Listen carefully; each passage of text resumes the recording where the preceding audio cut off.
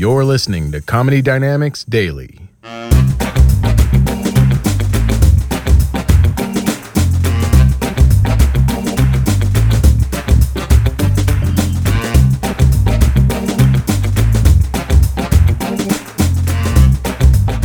husband does happen to be white. He is a white man.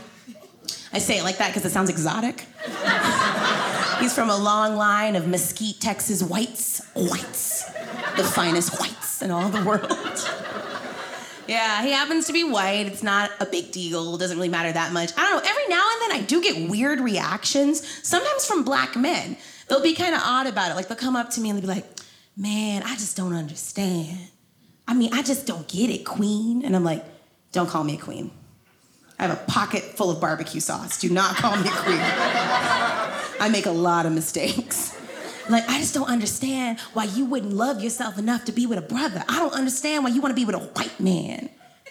And I'm like, I'm with him because he loves me, because he understands me, and because he bought me a beer 3 years ago. That's how that works. My love was $2 on Tuesday. Where were you? You know? All these problems could have been yours. Where were you?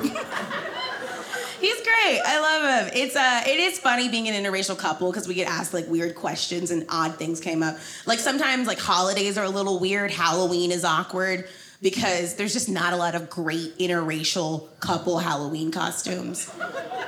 I decided to ask the hive mind and I put it on Facebook. I was like, hey guys, what should we be for Halloween? And every single answer was food related. I was so annoyed.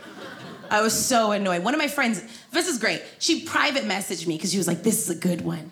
You're going to want to do this one. I was like, okay. And then she just like, I got it.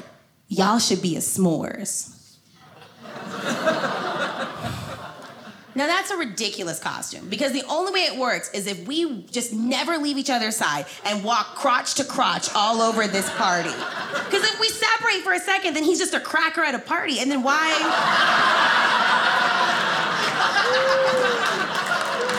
Thank you, Dry Bar. I flew for that. I haven't been married long enough to give advice, but I already like doing it. One of my friends was like, I couldn't wait. That was all I ever wanted. I was like, I love giving advice. One of my friends was like, what did you do to find the one? And I was like, well, have you tried settling? Have you settled today?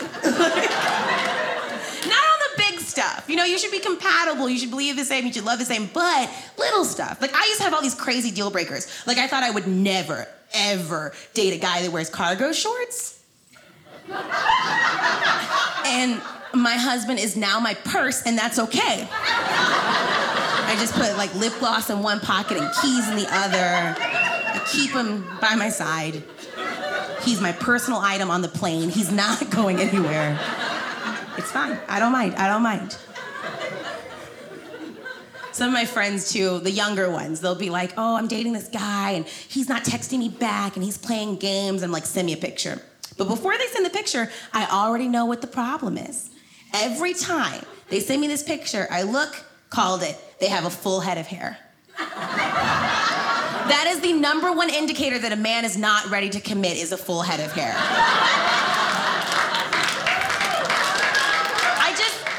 I just think that men need to experience loss to understand love. Doesn't have to be the whole head, just a little bit. Just one day, they're just looking in the mirror and they catch a little extra temple and they're just like, oh.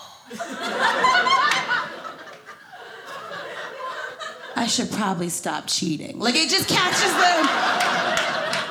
Time to be a good husband. Like, it just catches them and they're ready. That's how you know. Bald men just love you more. That's how you know.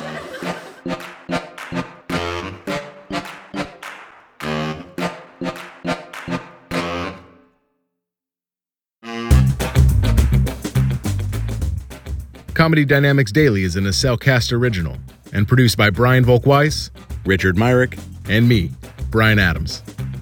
Thank you for listening.